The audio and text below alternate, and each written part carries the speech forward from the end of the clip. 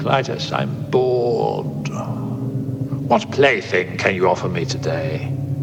An obscure body in the SK system, Your Majesty. The inhabitants refer to it as the Hellming Power Hour.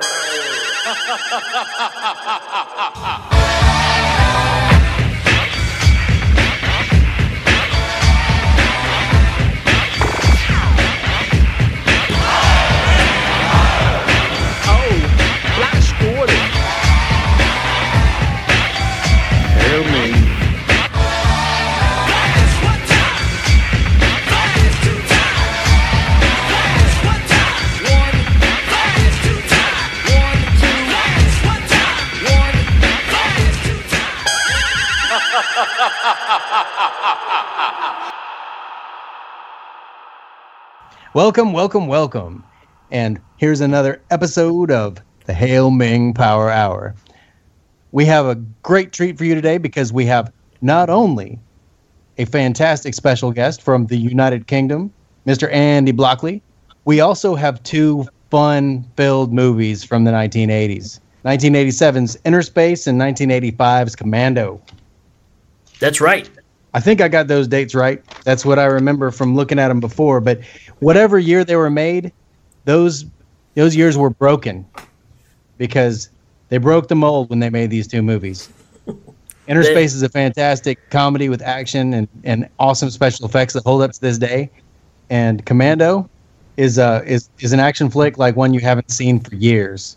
So if you haven't seen it, pause this right now, come back and listen to it later. That's right. Pause it, go find them and watch them. Also, we just returned from Texas Frightmare in Dallas, Texas. Had a big time there. I'm sure some of you have seen some of the pictures. A lot of fun things going on there. Got to meet some awesome folks. Got to hang out with Johnny Krug. And he's got a great show called Kruger Nation. Lots of fun. Cool guy. And twisted his arm, and he's going to be on a show not too far from now. So we're trying to get that in the works. But we've kind of missed getting together and do a show. We were going to try to do something while we were there, but we kind of ran out of time. But just tickled to get back in here, crank out some more movies for you guys, and got a lot of surprises coming up. So just stay tuned, stay intact. We're just going to rock the house. Rock the house.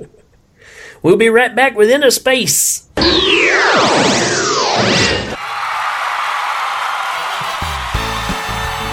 Come see the event of a lifetime that's causing Broadway to go into a tailspin. Enjoy this decade's equivalent to Waterworld. Experience for yourself Spring Hill Jack 2, the musical. The stage version that has set a new bar for other productions to avoid. Critically strained, this Samuel L. Brockovich production brings a new meaning to visionary. Barnett Cale from Washington Weekly said, "Wow, sitting through this once was extraordinary. Imagine if you were actually in this thing and had to perform this show nightly." Freddie Hugo from the New York Host said, "I haven't experienced this much excitement since my last aneurysm." And Rusty Buchanan of Broadway Banana says, "It's like witnessing a literal death on stage. My mother was hospitalized." With performances from AC/DC legend Bon Scott. Spotlights! Sunrise! Rivals! Firing! He made out! With a Spring Hill Jack! Shock rocker Rob Zombie. Yeah, zombie jam, oh yeah, zombie jam, oh yeah. There's no business like show business again. business I know. Yeah. And don't forget Randy Newman. Alright, Spring Hill Jack, won't you come on back? I've been looking for you for a long time. You lost your shoes, leaving me the blues. It wouldn't happen if you learned to keep your shoes tight. And don't forget the sultry voice of Fleetwood Mac's Stevie Nicks.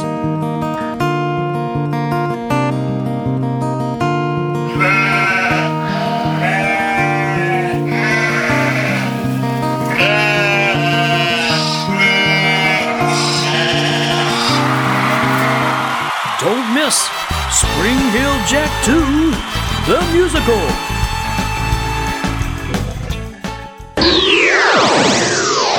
All right, everybody. Glad to be back. And on our return from Texas, we decided that we need to bring in a special guest. We are thrilled to have Mr. Andy Blockley from Big Horror and Little Podcast and a show called Doing the Nasty that I got addicted to and started listening to. It's not what you think. It's about the movies that were actually banned in England back in the day. So straight from the UK, it's Andy Blockley. Andy! Yeah! How you doing, fellas? Great to be on the show and talking about two of my favourite movies from my childhood as well. I can't wait for this. Yeah, the thing about Andy coming on the show early on, after the first episode, he actually reached out and kind of patted us on the back and told us, how much he was enjoying the show, and I was in utter shock. It's your fault I rejoined Facebook. I'd gone off Facebook for a good couple of months because I was just getting fed up with it, and I thought, oh man, I've got to log back on and tell these guys that I'm just loving their podcast. And you know what Facebook's like? I'm stuck on there now. I can't get off of it. It was I'm just waiting for the opportunity to come in. I agree too. When Andy came in and contacted us, it was one of the first people that said anything to me after we started. So it just let us know we were kind of doing something right. Yeah, I was pretty unfamiliar with podcasting, and you introduced me to it, and it was great. Just have somebody come out of the woodwork and say, "Hey, you guys are doing great. You're bringing me back." That's an awesome feeling. It's kind of weird when it's somebody you're a fan of. It's a great show. And, I had to go out and buy quite a few of the movies as well. A couple of them I already had, but when you did the Golden Child show, I was like, man, how do I not own the Golden Child? I must have seen it 50 times when I was a kid. So I was straight on Amazon and purchased that. And that was kind of kicked it off for me. I thought, yeah, this is great, man. You just giving it that nostalgic feeling about how great these sort of movies were growing up. Yeah, and that's the whole point. Is it seems like we kind of forgot about a lot of these, and they kind of get just put on the shelf. And that's some of the best reports to me that we get is when people say, "Hey, I went back and picked this movie up because you talked about it," and that's just awesome. I think it's easy to forget these films, growing up, especially stuff like Inner Space. I hadn't seen that for absolutely years. Picked it up on Blu-ray. Andy, I was going to ask if when you went back to get the Golden Child, was it like you had heard a voice that was like, "Go get the Golden Child." Amazing. Yeah. You're right to buy the Golden Child. He was weak. He would have betrayed us. Awesome. All right, man. so are we here to talk about Osmosis Jones or what? Yes. Hail Ming. Oh, okay, man. Let's get into it. We're going to talk about Inner Space, the classic sci-fi comedy from the 80s. And to give us a synopsis is a real crappy Duncan McLeish. Hi Danny, Ricky and Andy, this is Duncan from the podcast Under the Stairs, and it's my great pleasure to do the synopsis for the movie you're about to discuss. It's Inner Space from 1987, directed by the great man Joe Dante. The movie stars Dennis Quaid as Lieutenant Tuck Pendleton, Martin Short as Jack Putter, Meg Ryan as Lydia Maxwell, Kevin McCarthy as Victor Eugene Scrimshaw, Fiona Lewis as Dr. Margaret Canker, Vernon Wells as Mr. Igo, and Robert Picardo as the cowboy. The synopsis for the movie: a hapless store clerk must foil criminals to save the life of a man who, miniaturized in a secret experiment, was accidentally injected into him. I can't wait to hear what you guys say about the movie. Just know that I'll be listening. Yeah, that's the crappiest Duncan McLeish I've ever heard. It's rubbish. I don't know who you got in to do that, but that is pathetic, guys. What do you think about Who it? did that? I'm going to punch him in the face. What do you think about it, kids? Okay, we'll try better Shut next up, kids. time. All right, Danny, kick us off. Why do we watch Inner Space? All right, well, I know it's going to come to a surprise to you that the very first reason to watch Inner Space, in my opinion, is that the effects still hold up. They look fantastic. You wouldn't look at that and say, this is a 1987 blue screen fest. It just looks awesome. Totally agree. It really does. And I think it's even better than if they did it today. It'd be too CGI. It'd be like you're watching a movie. I don't know how you guys feel about modern CGI. Like, I do think it's got its place, but when you watch stuff like Man of Steel, yeah, it's so CGI fest. It just kind of takes me out of the movie. And with this, it feels real, even though it is obviously special effects. It feels totally real, and that's what I love about this film. The effects are so good, even 30 years down the line. Yeah, I totally agree. I agree with you. The digital effects, they have their place, but when they're overused, they just distract. I was going to say, like, I think nowadays people, like, the whole movie is just about the special effects. It's like they rely on them to carry it through the movie. And for me, like, good special effects should just be like a little add-on, you know, just to kind of bring everything together. And that's what this movie does. Like, you've got the amazing characters, the great script, the great story, and then the special effects is kind of the icing on the cake. Yeah. Well put. That's exactly what we defend on these old movies all the time is whoopity-doo. You can do some great effects, but there's no story. So, yeah, man, this movie's fun. I mean, I can't explain how much fun it was to go back and revisit this one because I really had forgotten about it. The first thing I've got is the Spielberg and Joe Dante combination. I mean... Can't beat it. Yeah. Incredible direction, great storytelling. Yeah, and this feels like a Spielberg movie. It's such an adventure, isn't it? Like that's what I love about this movie. Like you literally just go on an amazing, like almost 2-hour adventure. Yeah. There's just very, very little movies these days that give you that same kind of feeling of excitement. It's such a weird combination because it is very action based, but the comedy in it is exciting. Yeah, Andy was telling us when we were talking about this who was originally cast as the clerk who gets the injection where he's got the micronized astronaut in him. And who was that, Andy? Mel Gibson. I like how you said. Can you imagine? Just would not have worked. Mel Gibson and comedy just do not go together. I think it was supposed to be a sequel to Triple E or something. Hail Ming. Mad Max 4, Inner Space. He would have done that as well. After he shouldn't have signed up for Mad Max 3. I don't know what he was thinking. I do think that Martin Short probably got his haircut from Mel Gibson.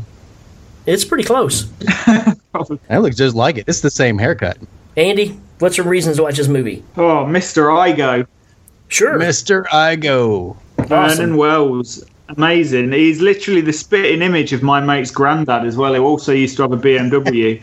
This is the guy that when I was about 12 used to drive us to the video shop every weekend and literally let us get whatever horror films we wanted. It was amazing. And he looked just like Mr. Igo. But what a great villain. What an absolutely amazing villain with his interchangeable hand and his pistol finger. Right.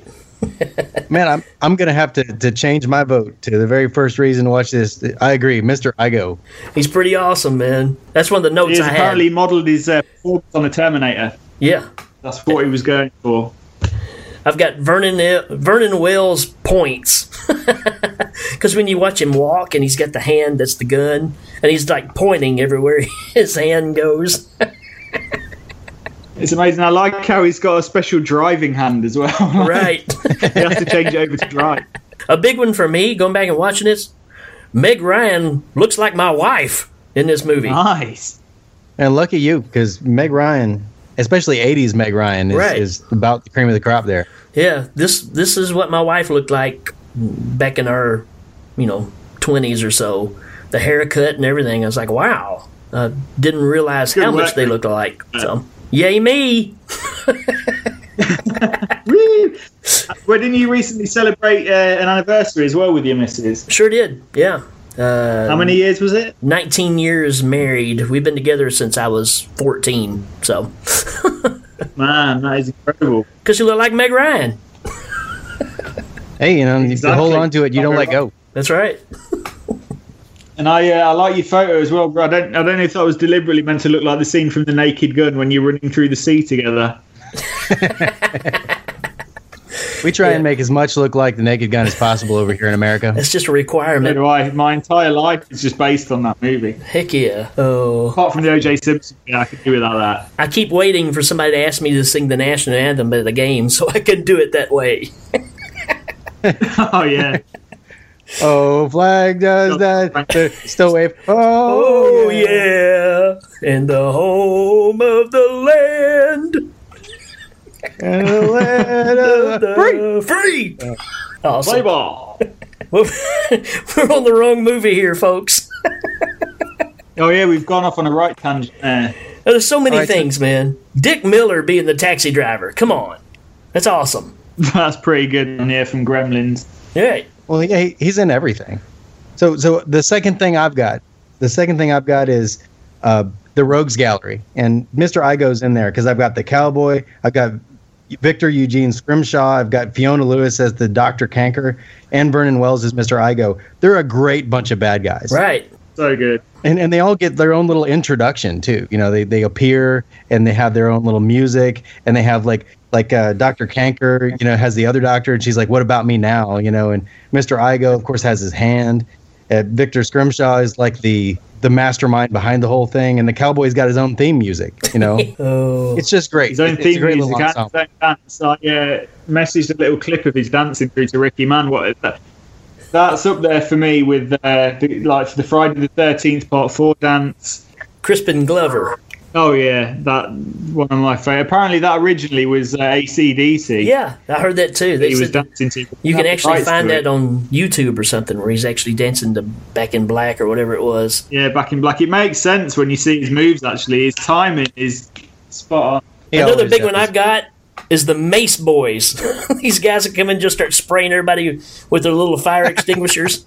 That's hilarious to me, man. It's so funny, and the way people do it knocks them out instantly as well.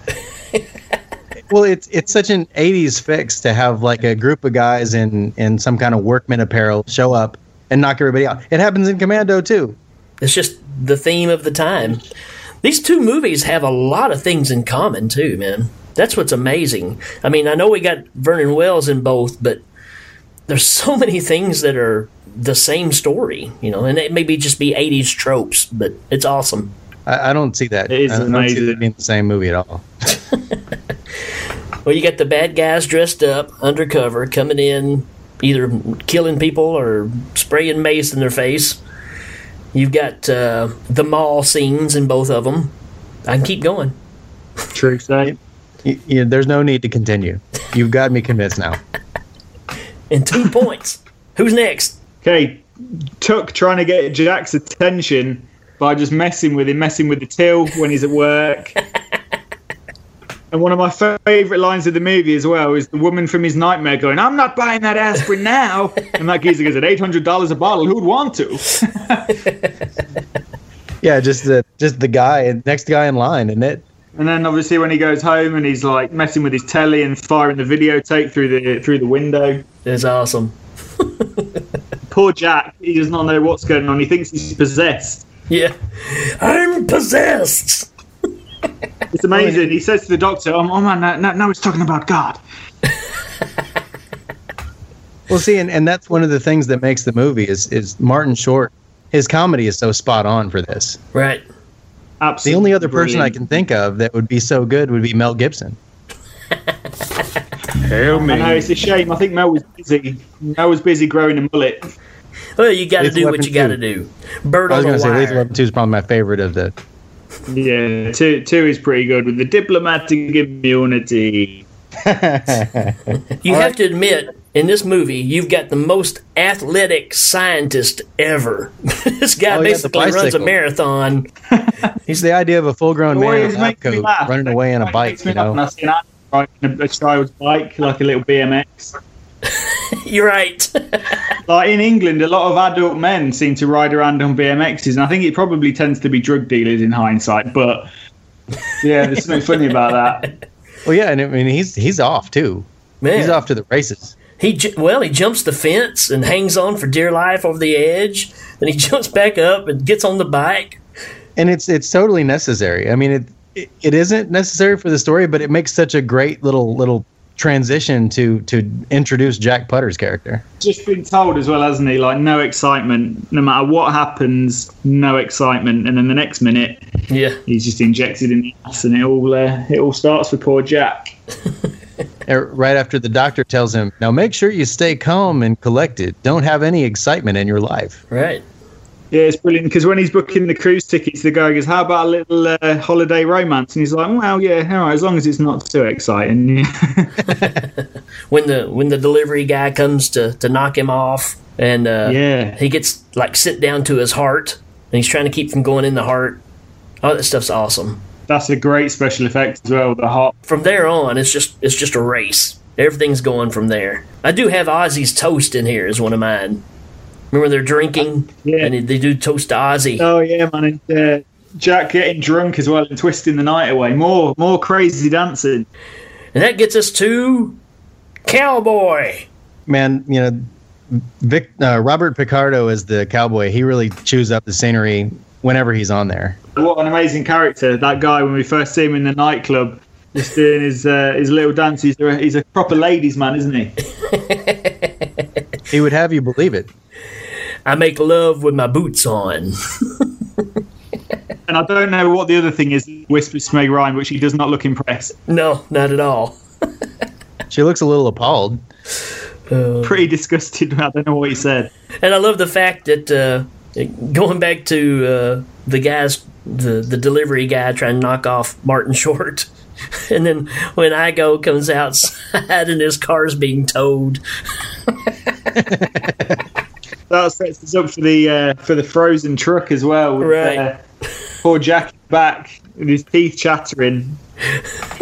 Yeah, something about that scene and the escape scene from that truck, it always stuck with me from when I was a kid watching that movie. It's just such a great little... Well, because the guy's talking to him. And also Dennis Quaid's talking to him and telling him, "You got to get out of here. You're the man. You got to get out." And then he jumps through the back door. Not your horror.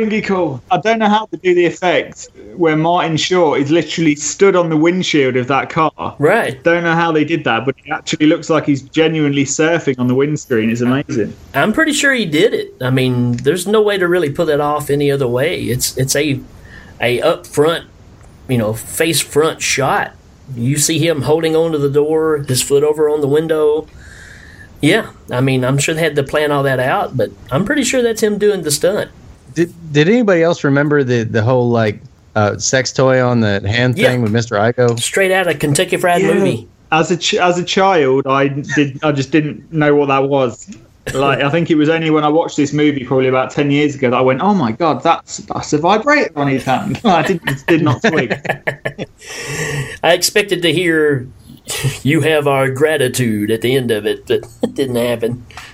It's just like a scene from Kentucky Fried Movie. Do you know what else, right? Is that anybody else noticed as well? Like when you see the close-up on Igo's utility hand, there's a little VGA port for connecting it to a computer monitor. I don't know what he's going to do with that. Just anything that looked cool at the time, I guess. That's it. They obviously just kind of cobbled that together, but it's like a blowtorch, a vibrator, a gun, a VGA monitor port.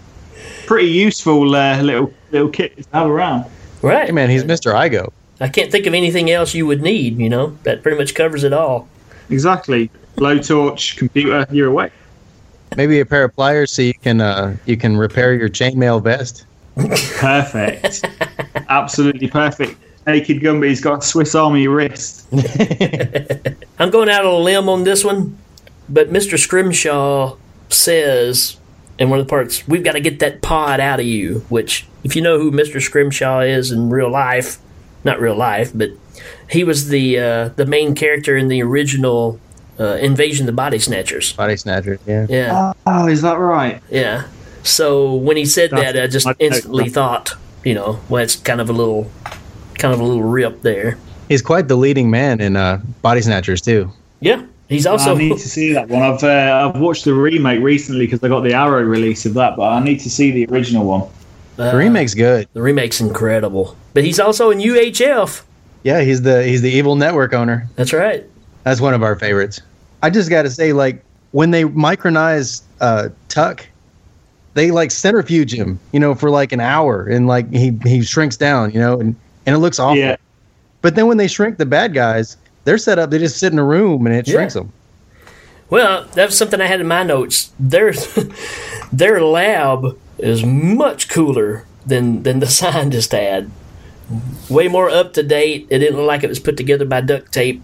It's pretty high tech. Like in the lab at the beginning, they pretty much just use a vacuum cleaner just to suck all the tiny little pieces of tuck, don't they? It's a really bad effect. So yeah, that's something I definitely noticed. Is their lab was much cooler than the actual scientist had. Plus, they had Igo in that kind of machine as well. Right. Yeah. So I mean, the bad guys, they got the better tech.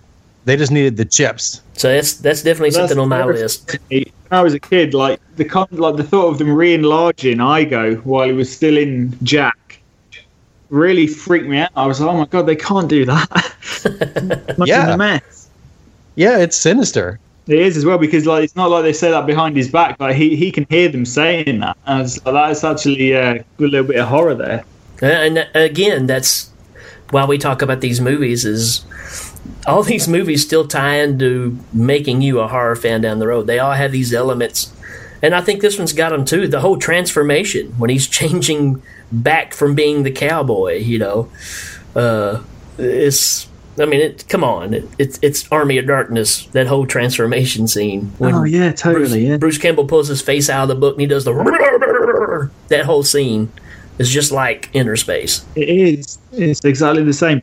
And it makes me laugh as well, because like we've got this character development like running throughout the film that Jack is just a complete hypochondriac. He's terrified of pain, and he even makes an agreement with Tuck quite early on in the film. He says, look, I'll help you, but you just please, no pain. That's all I ask, no pain. And then when they're going to do the face swap, literally a second before it starts, he says, is this going to hurt? And he's like, yeah. He goes, well, let's not do it then. And literally as he finishes his sentence, his face just starts to go crazy. Yeah, it's like watching Total Recall. When they're like pushing the cowboy skin, it looks like it's made of rubber, and she's like bending his nose left and right. Right. And it must be his real face. Yeah. But the way she's like rubbing her fingers into his cheek, it looks like he's all kind of rubbery. It's really strange effect.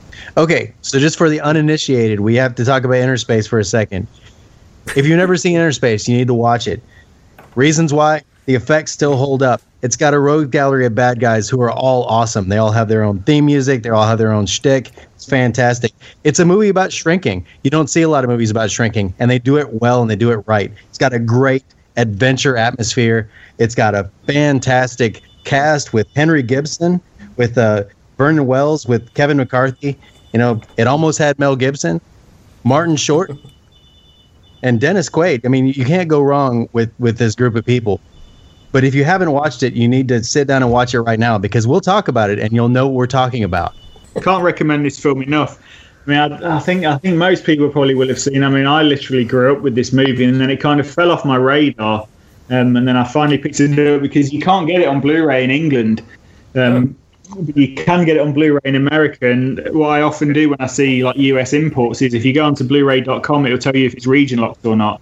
And luckily for me, the US import of Inner Space is region free, so there's no region code on it. So there's no excuse not to pick this up on Blu-ray. And it's a really good transfer as well. Like the video is really nice and crisp and clear. The surround sound effects are great. I'm blown away by how well it holds up. I haven't seen it in such a long time, and I actually enjoyed watching this again. I mean, I had visions in my head of what I remember from before, but this just made it more solid. It's just a great, fun movie. It's really the only other version of like Fantastic Voyage we've had since Fantastic Voyage. Yeah. And I'm surprised somebody hasn't remade Fantastic Voyage, but I think, this is the 80s twist of that movie and just giving you your 80s fun that we're used to, and it's just a great combination, and it's magic with the cast too. I mean, without any of these people, it wouldn't be the same movie. So just perfectly casted. Yeah, I mean, I think all the chips just fell perfectly. For me, it's similar to kind of thing with Ghostbusters. Just everything kind of fell perfectly, almost like there was kind of a higher power just controlling how great everything kind of fell together. And I've just got to mention one last thing as well. Like Jack's character arc is one of my favourite character arcs of any character in any film. He starts off just this absolute dweeb, you know, hypochondriac. He's terrified of everything. And then by the end of the movie, he's a hero. Right. Yeah. He's ready to jump and go, and he jumps in the car and takes off, and he's not afraid of danger anymore. So it's amazing. He's free. It's almost like he was imprisoned in his own mind. And Jack is free by the end of that movie. You know, the girl asks him out. He says no. The doctor wants to do some tests on him. He says, no, I don't need any tests. I'm cured. You know, the guy at work offers him, wants him in the office to work. He's like, I quit. You know, his life just changes at the end of the movie, and it's such a feel-good moment. Yeah. And he kind of tosses that his bow tie into the air, and Jack Potter to the rescue. It kind of makes me want to do an air punch. Yeah. Well, yeah. It's a great comedy adventure, and it's done really well with fantastic special effects. To just add one more element to make it that much better. And beyond that, we're not even talking about the romance between Tuck and Meg Ryan's character, the reporter, which is also a big part of the movie. But just talking about all that we are, it's easy to leave something out that's still a big part of it. That's how good this movie is. Yeah. As a kid, I don't think I appreciated kind of the chemistry, obviously, between Jack and Lydia as well, because she kind of sees Tuck in Jack. Right. And that little kind of nod she gives him at the end, like when they kind of smile at each other before she gets in the car with Tuck. Yeah. Almost she kind of it's almost like an acknowledgement of we've got a real connection as to. I thought that was quite a nice little touch. So yeah, great movie. I mean, it's a ton of fun. You won't be disappointed in it. I mean, for the ones that have seen it, you know what it is. Revisit it for sure. The ones that haven't, if you love the 80s, if you love movies that are just fun and just funny, but still has really cool effects. We didn't even talk about the bad guys getting shrunk down and being in the back of the car or any of that stuff. All of it's great. Some of the one-liners just made me laugh as well. When Scrimshaw gets shrunk, he's like, "Officer, help me out. I know the mayor." It's just these weird little lines. Like, so what? It doesn't matter that you know the mayor. You're 3 foot tall, mate. It's these little one-liners are great. I was just going to say, you're right. The 50% reduction in their size. From that point on, there are all these little practical effect jokes, where they can't reach the cradle of the telephone booth, or right. they've got to boost each other up to get in the car, and there's a fight scene in the car where there are two micronized people trying to choke the driver. And the whole fight scene's fantastic because it's interspliced with Tuck fighting Igo as well, isn't it? Right. Yep. Yeah, with Igo trying to drill through the window panel, and that's what scared me as a kid, was him taking that drill to the window panel of the pod. Yeah, and he's drilling through that glass. It's really scary. Real kind of crazy look in his eye as well. Even the fact of when he dips him in the stomach acid and it just a skeleton hanging on to the side of the thing was kind of creepy too. So creepy, and I love how he says, "Jack, you just digested the bad guy." He does a bad. I love too when they put all the bad guys down in the shrinking booth. Oh, don't worry, they'll never figure out how to shut it. And hit a button and it closes. And Mr. Igo too, when he's in that pod that protects him from the body, and then it's like, well, the pod's compromised somehow, so he's like, oh well, just jettison from the pod. Like, right. That dude's fearless. Yeah. He's a bad dude. He's one of my favourite 80s villains for sure. Yeah. All right. We'll give it a rating. I'll give it 12 Osmosis Jones. What do you think, Andy? I'm going to give it 25 British Summertimes. All right. And I'm going to give it 10 Martin Shorts. Ooh. Amazing. Yeah. And as always... You mean Mel Gibson? 10 Mel Gibsons. That's right. So let's. Wasn't Mel Gibson also going to be in Big Trouble in Little China? I don't know. Or was the Golden Child? It was the Golden Child. He was one of the people that they wanted. I think, what is wrong with Mel Gibson? Like, stop trying to worm your way into other people. You've got your own film. Stop trying to ruin anyone else's. Well, they keep replacing him with comedians. And it's so strange, isn't it? Because, like, obviously there's some amazing, like, dry humour, black humour in, like, the Lethal Weapon movies. But, like, I do not think of comedy when I think of Mel Gibson. Like, I just don't. Yeah, but at the same time, you can see it because Lethal Weapon, the movies. He's got some funny stuff going on there. That's fantastic. But I just can't imagine him doing like a kind of almost sort of slapstick. I mean, straight up it's great as well because I think Eddie Murphy, who was supposed to be in Beverly Hills Cop. I'm sure that was Mel Gibson as well. Was meant to be in Beverly Hills Cop before it was Eddie Murphy. Eddie Murphy was just following him around for parts, man.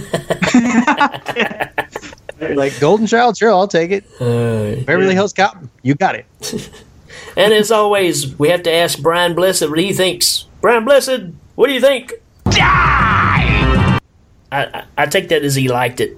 That's kind of his ambiguous there. Yeah. It's hard to know with Brian Blessed. He seems to say the same thing no matter what you ask him. I don't know if he's confused. We'll be right back. We interrupt your programming with this live Hail Ming report. Hi, folks. This is Rick coming to you live from the Rogers Nelson Mall. And I'm here to tell you about a neat little gift item here. The Zip Cable Copter Ring. It's a neat little gift for the kids and you older kids out there alike. You can find the Zip Cable Copter Ring in the middle of the mall being sold by this gentleman right here, Mr. Eric Taylor. Thanks for having me. So tell us a little bit about how this fascinating product works. Well, you pull this little cord right here and it launches the copter ring with flights up to heights about 40 feet in the air. And it'll return right back to where you launched it from. You see, it has this... Sorry, folks, hold on. There seems to be a distraction on the upper floor of the mall. Oh, that was a shot. That was definitely a shot. I'm getting my copter rings out of here. And there's a man. I see him. He's holding up his hand to his face, and he's blowing on his finger. Faster! I don't know if that's some kind of gang sign or... And people are really starting to freak out now. People are running everywhere. You're going to tear up my stuff. There's a guy in a doctor's jacket acting like a lunatic, and people are just getting out of his way. Oh, he lunged toward what looks like Mel Gibson. Well, Mel Gibson's hairdo. Hey, bring that back. He's pulling on his pants. It's like a Sodom and Gomorrah in here. I'm going to call the cops on Here you. comes mall security. The security is jumping into action. Hopefully they'll get this under control. I think the pointing man just killed a penguin. I can't believe what I'm seeing here. And another shot. And now the guy dressed like a doctor has collapsed. And members from the Furries convention in town have surrounded the man. Not really sure what to make of all this. I'll try to get more answers and get right back to you. This is Rick from the Hail Ming Report. Everybody get out of the way! Get out of the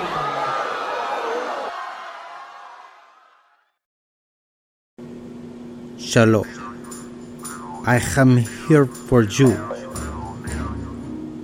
on your lonely nights when you need a technological edge on your competitor,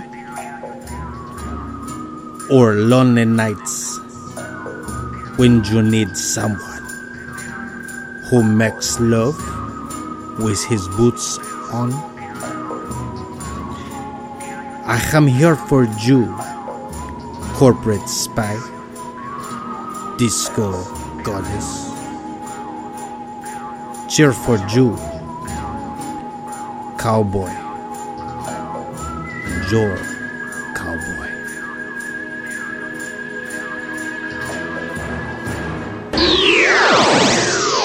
All right, welcome back. Now we're going to talk about some action. Vernon Wells, which, like, you didn't get enough action in the other one. This one is over the top. Not the movie Over the Top. That's for a different show. That had action. Kinda. The action of Stallone, turning his cap around. It's like a little switch. We're talking about Commando. What an awesome movie, man. This one's great. And we have Andy to thank for these movies because, they were recommendations that he brought to the table, and why not? They're definitely both awesome 80s movies that we remembered and we're going to have a good time covering them for sure. Trying to think of like a tenuous link between movies, and like Vernon Wells, I suppose another one we could have done would have been The Road Warrior as well. Which Absolutely. is another amazing movie with Vernon Wells in. Yeah. Oh yeah. So the name of this episode is going to be called All's Well with Vernon Wells. Oh, nice. It's these thoughts that kept me out of the really good schools. This movie also has a great rogues gallery in it, to be sure. Before we get started, you guys ready for another synopsis? I'm not sure. Who have you got this time? To give us a synopsis on Commando, here's a real crappy Sean Connery. Hello, is this Sean? I don't know if this is on. I said I'd retired from this work. What? I just read the line. Okay, that's not a problem. What's this for? Hail who? That's the most ridiculous name I've ever heard for a podcast. The Hail Ming Power Hour. What am I reading here? Commando. Was I in that movie? I wasn't in that movie. Who was? Oh, that man. Alright. Okay, let's see. Hello, this is Sean Connery, and I'm here at the bequest of the Hail Ming Power Hour to do the synopsis for Commando from 1985, directed by Mark L. Lester. The movie stars Arnold Schwarzenegger as John Matrix, Ray Dawn Chong as Cindy, Dan Hedaya as El Presidente, Vernon Wells as Bennett, James Olsen as Major General Franklin Kirby. I could have played a rather good Major General Franklin Kirby. What do you mean I can't do an American accent? Fuck off. The synopsis for this movie is: a retired elite black ops commando launches a one-man war against a group of South American criminals who have kidnapped his daughter to blackmail him into starting a revolution after getting an exiled dictator back into power. Right, where's the fucking check? I'm out of here. That was better than the Duncan McLeish impression from earlier. Sounded just like Duncan. Oh man. Wow. Pretty the classy. Next time you talk to Duncan, you'll have something to talk about. He needs help. Talk to me again after that. Danny, why do we watch Commando? All right, I'm going to ask everybody out there a question, and this is how I'm going to illustrate to them that they need to watch the movie Commando. Do you like the movie Taken with Liam Neeson? Sure you do. But you know what? It would be better if it had Arnold Schwarzenegger, and at the end he fought like 3,000 dudes. Because, like, seriously, that's the movie. He spends the first half killing like 5 dudes, and then he spends the last 10 minutes killing like 3,000 dudes, and then one last dude. And it's awesome. It's funny. Andy and I said the same thing. I sent him a message saying, "Man, this is Taken ripped off Commando." I remember being so impressed with Taken because it came out of left field. Obviously Liam Neeson has probably done about 15 movies now where he's this like badass guy, but when Taken came out, he hadn't done anything like that before, and it's an amazing movie. Taken. It's just nowhere near as much fun as this. I agree. Where can you see this much carnage, but it be fun? It's really different, but at the same time, that's the tag. It's one man against an army, and he's unstoppable. Yeah, and I've decided that for this podcast, I'm not going to refer to him as Arnold Schwarzenegger or Arnie or any of that. From now on, he's John Matrix because that's right. Because he's John Matrix. Yep. He goes into some kind of zone and plays this character, and he's like nothing else he's ever played. Say what you want about Arnold Schwarzenegger's acting, and I know there is some stuff that he's done that is pretty ropey. I think his performance and his presence and charisma in this movie is up there with one of his best ever. I think John Matrix is a character. He just pulls it off. It's phenomenal. Yep. Perfect role. Schwarzenegger is solid. He can only do so much with what he's got to work with, but he does a lot. So you got Nemo out there messing around in the fake Matrix. This is the real Matrix. This is the real deal. The John Matrix. Hail Ming. Totally agree. It's the movie was built for him. There's no doubt about it. And just the action sequences along, man, it just moves so fast. So many things happen that if you described it to somebody, they'd just be looking at you like, you're out of your mind. He jumps off a plane. The opening shot is just like 3 assassinations in a row. Apart from the opening scene, isn't it, pretty much? It's amazing. You know what I like about it the best? The price. I was afraid you'd miss me. Don't worry, you won't. I've got it in my notes. The very first thing is Workman Killers, a fine 80s tradition. Right. Yeah. Yeah. I mean, it's really, we it's just like- saw it in like, Inner oh, Space. Kind of the same thing. It's like the beginning of... You literally get away with anything if you've got a workman's uniform on. All you need is a boiler suit. Just look at Michael Myers. That's right. Boiler suit, and he's away. It's all the equipment you need. My second reason to watch Commando, Vernon Wells. He was my second reason in both movies. He's an unlikely kind of badass as well, like especially in Commando, because he shouldn't be threatening with his like Freddie Mercury moustache and his chainmail vest. Obviously, anyone's going to look skinny next to Schwarzenegger, but you know he's not really in particularly good shape. But he's an absolutely amazing villain in this, man. Just like Bennett. At the end, you know, the whole fight scene and just his comments. I don't need a gun. I'm going to kill you.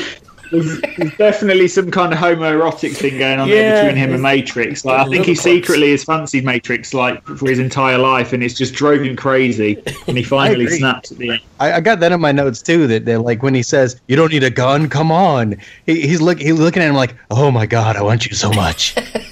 Yeah, and it's weird as well. Almost like these kind of sexual innuendos. You want to put the knife in me? See what's going on in there. Yeah, it's pretty messed up. Oh, do you know what? A little thing I don't know if you ever noticed. Like when Benny gets on the boat at the beginning, they call him Wes, which is a little nod to his character in Road Warrior. Ah. The guy says, "Morning, Wes. How you doing?" And he's like, "All right, fellas." Yeah, I thought that was pretty cool. I never noticed that before. Huh. That's cool. Another reason another for me reason. is James Horner's epic score with the steel drums. Yeah, we get that on the notes too. It's the most angry I've ever heard steel drums and a flute. They sound so angry. It does. It's amazing, but it works. It works so well. Right, and people are going to laugh at me for this, but I sometimes have the Commando soundtrack on when I'm working out. Yeah, that makes sense. It gets me so psyched up, honestly. Angry steel drums. Yeah. Oh yeah, it's definitely weird, man. But I got you. Oh, James Horner, man. You might remember from the first episode. That's right. Little James Horner sat in the corner writing the music from Krull. That's right. Along came a spider, and they put it in the movie. Put it in the movie. Yeah. So you got Workman Killers, then you got Vernon Wells, and you know, like here's the first thing I remember from watching the movie. In Commando, you know, they come up to him and Alyssa Milano after she's put some ice cream on his nose and all that goes down, and they say, you know, we need you to come back. People are killing people off, and we stationed these two guys to protect you. And of course, one of those guys gets killed right away, and then John Matrix is like, well, they're still downwind, and the guy's like, what do you expect me to do? Smell them? And he's like, I did. It's awesome. Oh man, it just shows what a badass Matrix is there from the start. Like if carrying a tree on his shoulder wasn't cool enough, he can now smell bad guys downwind. Do you know what makes me laugh as well? Like he's chopping wood and there's smoke coming out of his chimney like he's got a fire going, but it's the middle of summer. Like how hot do you need your house? He sees the person sneaking up on him in the shiny head of his axe too. Yeah, he's just a bad dude, man. He's just badass, isn't he? Right. Go ahead. One of the things they keep doing with him too is he's got like the alertness going. If you know anything about John Matrix and the actor who plays him, I forget what his name is, but like he's got this facial expression that's kind of crazy, like he's getting something shoved in his spine, and that's like his alertness face. He's like, Hur! He sees stuff. He's like an action man. You just want to like his eyes moving left and right, like someone's playing with a switch on the back of his head. It's that perception that we were given through the 80s of what these super military trained guys were like, where they never rest and they always are on the defense, ready to jump into action. So it just really plays on that a lot. This is the closest like comparison to Stallone's Rambo. Like Right. John Matrix is literally Arnold's version of John Rambo, I think. I thought the exact same thing. I thought that's what they tried to do. They tried to make him the Rambo equivalent. Well, he's no Remo Williams. Of course not. Oh man. Oh dude, I can't believe. Yeah. As a kid, I watched that film so much. Oh yeah, it's awesome. What about Dan Hedaya there, the guy who plays El Presidente? He's really struggling with that accent. It's terrible. Oh man. Well, that's the thing in the 80s. Like, quite a lot of the films we watched in doing the nasty, like they wouldn't get a foreign actor. They just get a white guy, put a tan on him, and then get him to do a bad accent. Yeah. Okay, so for those of you out there who haven't seen Commando, we're telling you what to look for, but here's the plot so far. John Matrix out in the woods chopping some wood. He finds out there's danger. Other people like him have been getting killed. Some guys come in, break in, steal his daughter. Then they say, you got to do a job for us or we'll kill her. That's it so far. Right. So they try to put him on a plane and send him to South America to kill off the president that's there. And the plane idea doesn't work out too well for the bad guys. Hell no. I mean, this brings us to stunts. Like, I think yesterday, Ricky, you just messaged me. You just messaged stunts, just the word stunts. And we've already had Matrix basically pushing a car down a hill and then jumping in with no brake, which is awesome. Yeah, my god, it's so good. He's still coming, crazy bastard. And I don't really understand how he's still coming because he passes him once. I don't know why they keep driving back into his path. I think you have to understand roads in California. Yeah, I think a lot of California roads like double back because there's so many like high elevations. Yeah, they're definitely on a mountaintop, and the road just zigzags back and forth down one side of the hill. So, but it's funny because they go, "Oh man, he's going to hit us," and I thought, "Well, just hang back, then he's going to go past you in a minute." Yeah, if you'll just stop and let him roll on down the hill, then you can keep going. But then we wouldn't have the amazing fight at the bottom, would we? Oh, right. He fights them all on the bottom, and then what do? They shoot him with a tranq dart. Well, yeah, but Bennett wanted to use the real thing. Yeah. That's my favorite thing from '80s is tranq darts. Right. They're everywhere. And they work instantly as well. Like, it doesn't have to get into your bloodstream. The second that dart hits you, you're out like a light. Well, John Matrix's metabolism is so high. That's what it is. He's so revved up. Yeah. Another thing I've got on here, well, of course, the whole plane sequence. Anytime you're sitting on a plane and somebody asks for a blanket, be aware, because they're about to kill you with their elbow. Yeah, he just killed a guy. Don't wake him up. He's dead tired. Nose through the brain, elbow to the kill. I love how his hands fly up as well when he breaks his neck, like a little involuntary spasm. Like he's doing a Mexican wave quickly. Brilliant. He does. He pops him. Yeah. John Matrix kills this guy, gets on the landing gear of the plane, jumps off as it takes off into the swamp.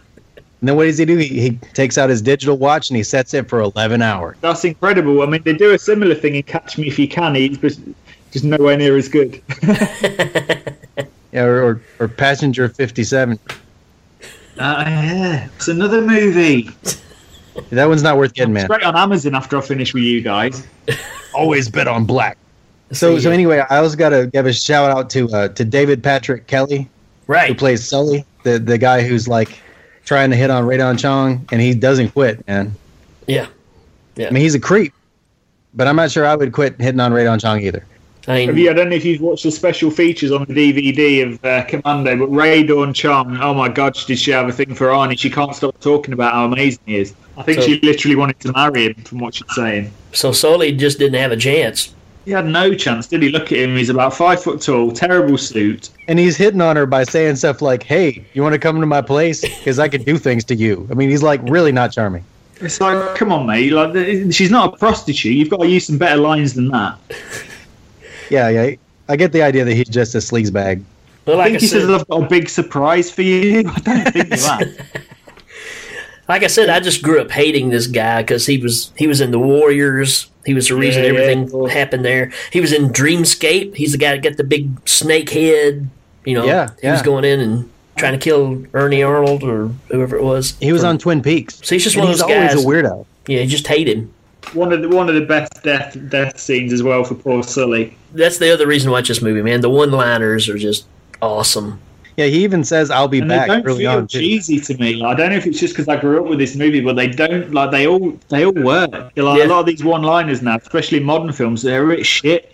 But like, I don't know if it's Arnold Schwarzenegger's delivery, but he absolutely nails these one-liners. The thing is, you're watching Commando. You don't expect Pulitzer-winning writing. It's Commando. You know, it's really hard to explain. The movie so far, we got Workman killing folks. We got Vernon Wells. We got I can smell people downwind because I'm that badass. We got the trank dart. And we got John Matrix alertness eyes where he sees everything, right? Then we've got the plane escape where he escapes off the landing gear of the plane. Awesome. Which brings me to my next the feats of strength. Right. Like him pushing that car down the hill, like him picking up a telephone booth with a dude in it. Oh, that's the he best. fights off mall cops, man. They scramble like a dozen mall cops after this guy. He's swinging from the balloon like Tarzan. Oh man, yeah. To me, there's two scenes in this movie that I would always stop and rewind and just watch. And him swinging across there on top of the elevator is incredible. And I mean, I know it's not Arnold, but whoever did that, that's crazy. I think it was the guy from the Sword and Sorcerer. The dude from Sword and Sorcerer. Whoa!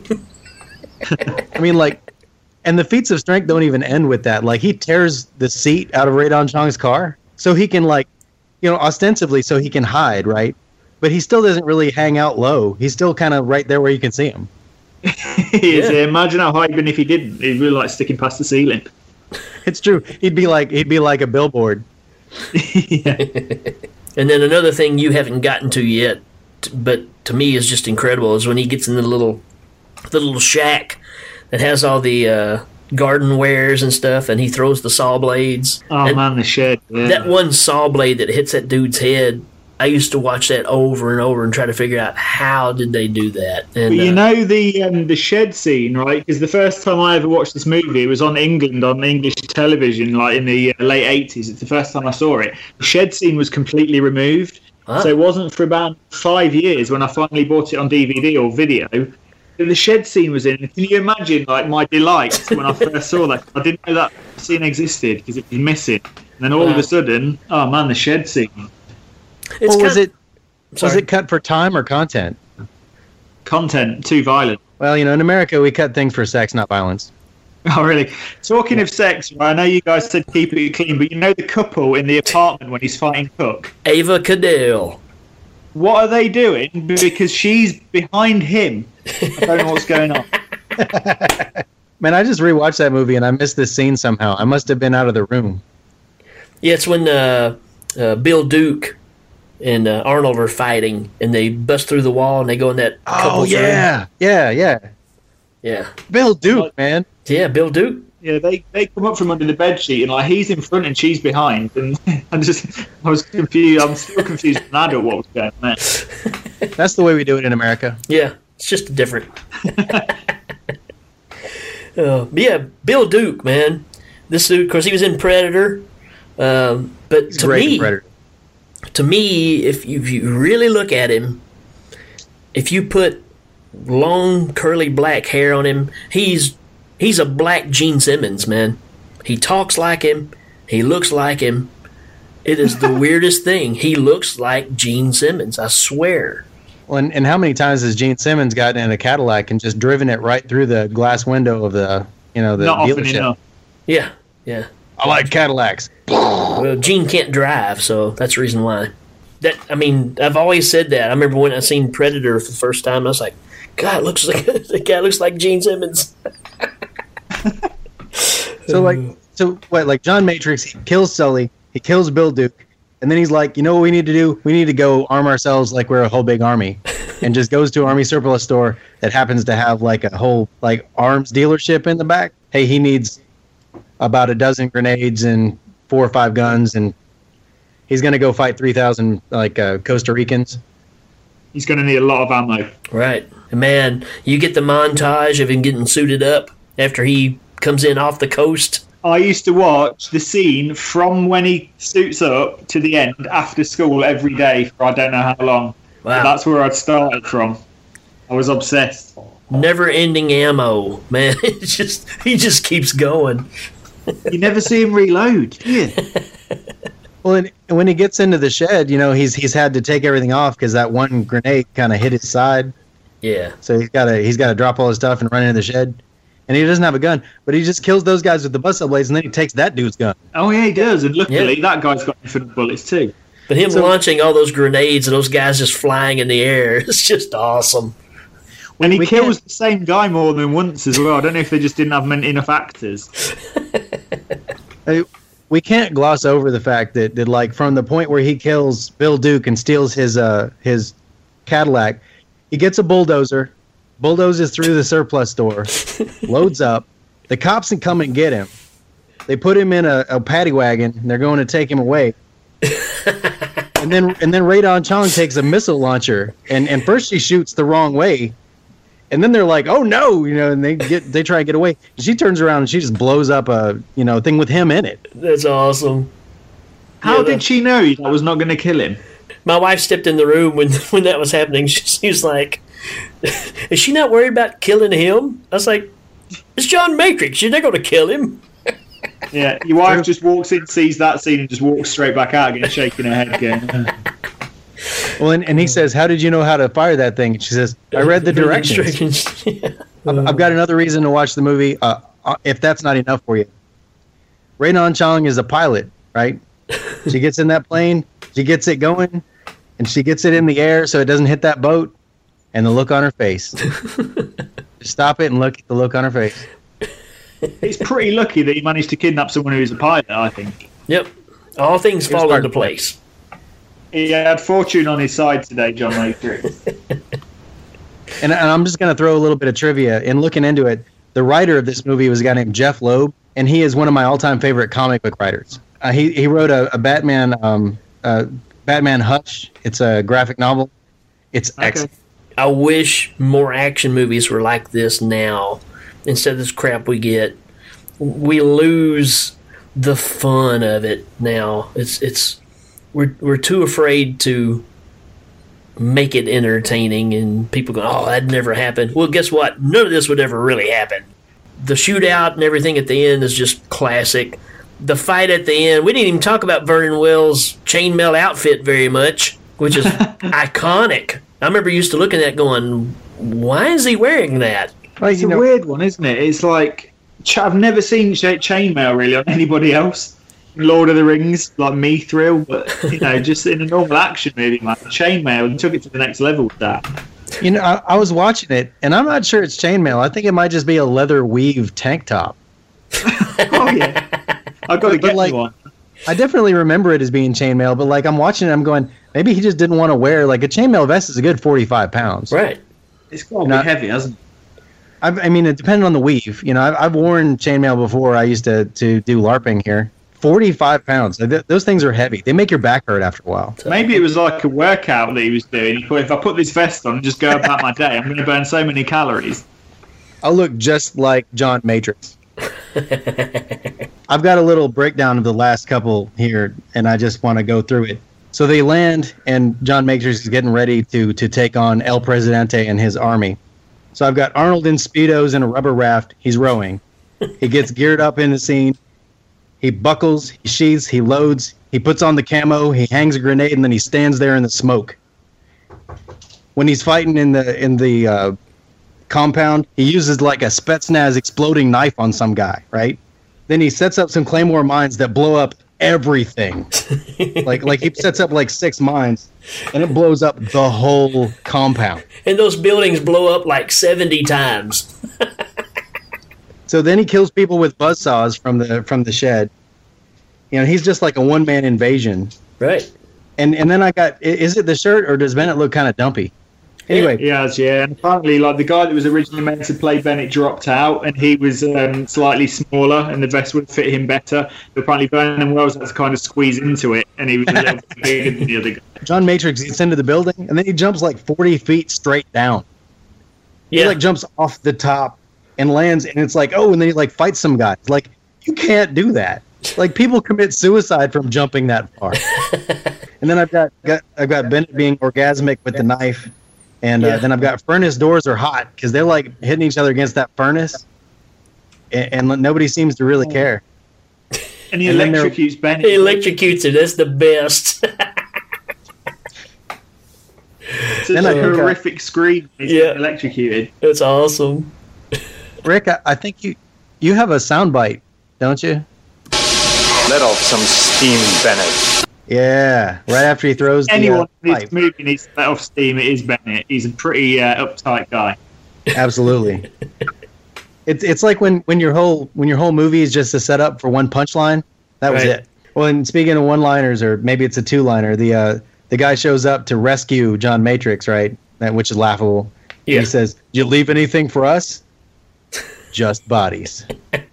I can't actually think of another movie where the pace is the pace of this movie is absolutely phenomenal. Apart from like the opening 3 minutes of Schwarzenegger like chucking his kid in the river and feeding the deer and getting ice cream on his nose. Once that bit's out of the way, it's just it's so fast. Like there's literally no downtime. It's non-stop action from like 5 minutes to the end. And I can't really think of another movie where the pacing is that spot on. Yep. And that's the problem with trying to cover something like this is we're not going to cover it all. There's just no way. Too much stuff in this movie. That's it, because it's literally action from the minute. Like we'd have to. It'd take us 90 minutes to cover it all because so much happens. It's amazing. Well, and Alyssa Milano comes up to him right after he shoves a pipe through Bennett, and she's like, "Daddy," it's like, "Aren't you even in the slightest bit traumatized by seeing this dude impaled right next to you?" That kid would have PTSD, man. She's not bothered. She's tough. She's badass. Like, it's unbelievable. I reckon it hasn't kicked in yet. I reckon when she gets on the plane, she just literally goes to pieces as soon as that plane takes off. Well, and she's got a new family now, too, because Rae Dawn Chong's going with them. Well, sure. Apparently, like they shot a love scene between Rae Dawn Chong and Schwarzenegger, and it was so awkward they had to cut it out. No kidding. So I finished watching this movie on Monday or Tuesday at like 1:45 in the morning. And okay. And so I waited through the whole credits because this Power Station song, "We Fight for Love," was playing. Oh, yeah. Oh, man. And I was so pumped from the movie. It was I had to work the next day, and I was just sitting here with my fist in the air. And that's what I was. I was the same. And listeners out there, you need to watch this movie. Yep. Even if you don't listen to the whole podcast, which, this is the end of it, so you have. But watch this movie. All right, we're gonna give this one a rating. Okay, do we have to? I'm gonna give it 10 Bill Paxtons. Yeah, he did have a cameo. I had it in my notes, but no, we didn't get to it. I'll give it 10 chainmail vests. Andy, I'm gonna give it 43 Freddie Mercury moustaches. Nice. We might have to give it 3,500 Costa Rican throwaways. I'm gonna give it 7,500 bad South American accents. Brian Blessed, what do you think? But there's no way I can help a man who's dead. You just thought he was dead. That's the problem. Good point. All right. He's talking about the guy on the plane. Right. With the Berenstain Bear hairdo and the big hat. Yeah. Where are your hats? I guess we'll be right back. Are you tired of not being stab-proof 24/7? Bennett's Chainmail. Sick of all your buddies being popular with the ladies because you're just not fashionable enough? Bennett's Chainmail. Do you like your armor to be flexible, meaning you can stretch and lunge whilst remaining protected at all times? Then try Bennett's Chainmail. Bennett's Chainmail. The lightweight, eye-catching choice for a new generation of hipsters for whom being safe is just as important as looking sexy. Bennett's Chainmail. Warning, Bennett's Chainmail will not protect you from 4-inch metal steam pipe thrown at high velocity. Mustache sold separately. Bennett's Chainmail. We interrupt your programming with this live Hail Ming report. I'm here at the Rogers Nelson Mall, where a mall patron has begun to attack mall security. Rent-a-cops have approached some kind of roided-up mall goer. He's a maniac, folks. He's kicking and punching rent-a-cops. I think he even threw 2 of them down the stairs. And now now he's jumped from one side of the mall to the other. I've never seen anything like this before in my whole broadcasting career. Oh, there's some little guy in a dumpy suit. Yes, he's shooting at mall patrons. He's ducked into a telephone booth and, oh, the big roid rager, he's shaking the telephone booth. There's no telling why that little guy in the dumpy suit isn't shooting him with that gun. That's anybody's guess, folks. Oh, and now he's picked up the telephone booth. He's thrown it onto the ground. He's fighting cops again. Oh, the little guy in the dumpy suit. He shot 2 mall cops. He's shooting people like crazy. The roid rager appears to be going after him. He's grabbed a hold of some kind of a decoration and he's swinging across like Tarzan. Like Tarzan, people. This is just amazing. Hell, it appears they both chased themselves out of the mall. In my whole career, I've seen nothing like this, folks. This is just... I don't even know. Danny Bennett, signing off. All right, everybody.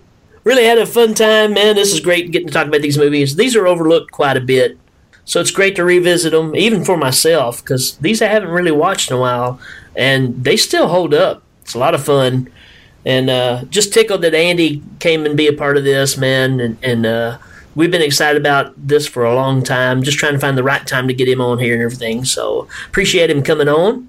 No, it's been absolutely brilliant, guys. I really appreciate it. I absolutely love these movies, and to talk about them with 2 guys that are just as passionate as me about them has been epic. And keep doing what you're doing with your show. I absolutely think it's awesome. Just keep churning that stuff out, man, and I'll keep listening.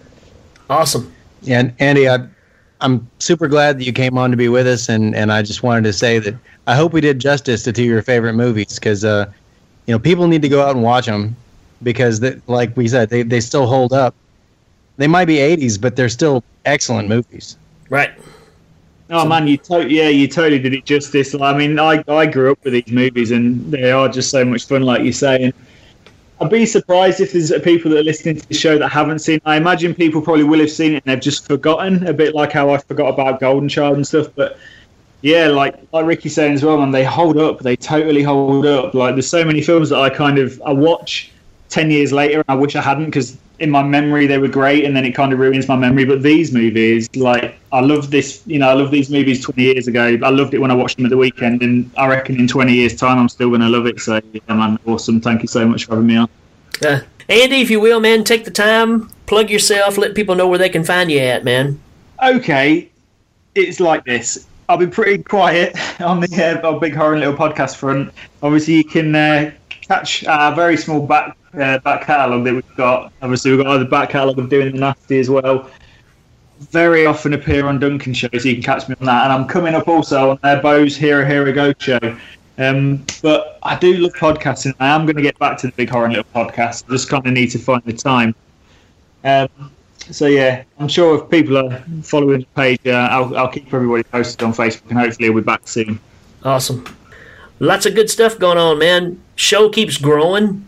Facebook numbers just blow me away. I can't believe that many people are paying attention to what we're doing. So just appreciate that. A lot of cool things going on. If you noticed, we've actually got merchandise now that you can purchase. That's kind of freaky. Cool. So, yeah, things are going great. We're having a great time. Hey, guys, don't forget, you're welcome to send voicemails, bad imitations, all that stuff. We want as much as that as possible, because you make this show. Without that, it's just me and Danny and, Andy, whoever comes along, and we're just yakking. So you're the reason we do this. The more we can get you involved, the less we have to do. That being said, when you have requested movies, we usually don't do them. True. Yeah.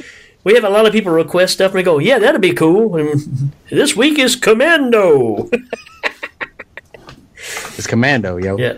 So we'll get to it, though. We're trying to plan things out where if we have guests, it makes sense to put these movies together. So we're still working on formats of things like that. Just stick with us. Send us, your thoughts on things, what you'd like to see. Go to iTunes.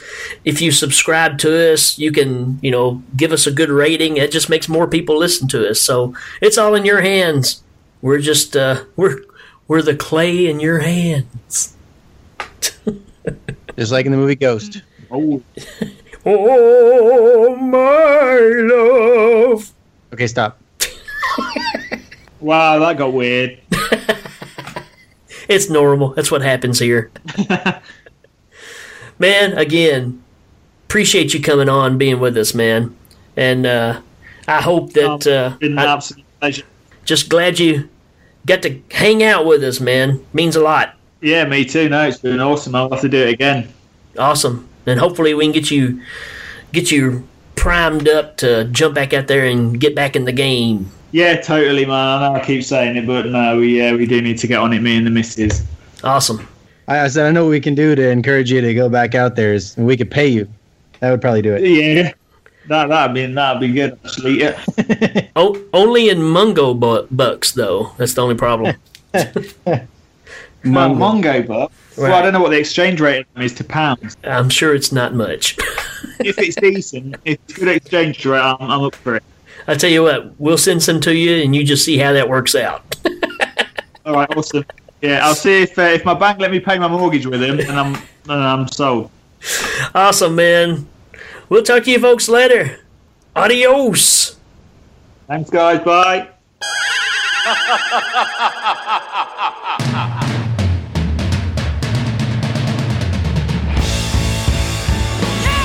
So to give us a Commando synopsis, here's a real crappy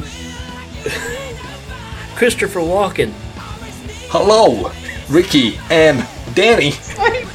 This is Christopher Walken. I'm here to do for you a synopsis for the movie Commando from 1985, starring Arnold Schwarzenegger. The synopsis for the movie is: a retired elite Black Ops commando launches a one-man war against a group of South American criminals who have kidnapped his daughter to blackmail him into starting a revolution and getting an exile dictator back into power.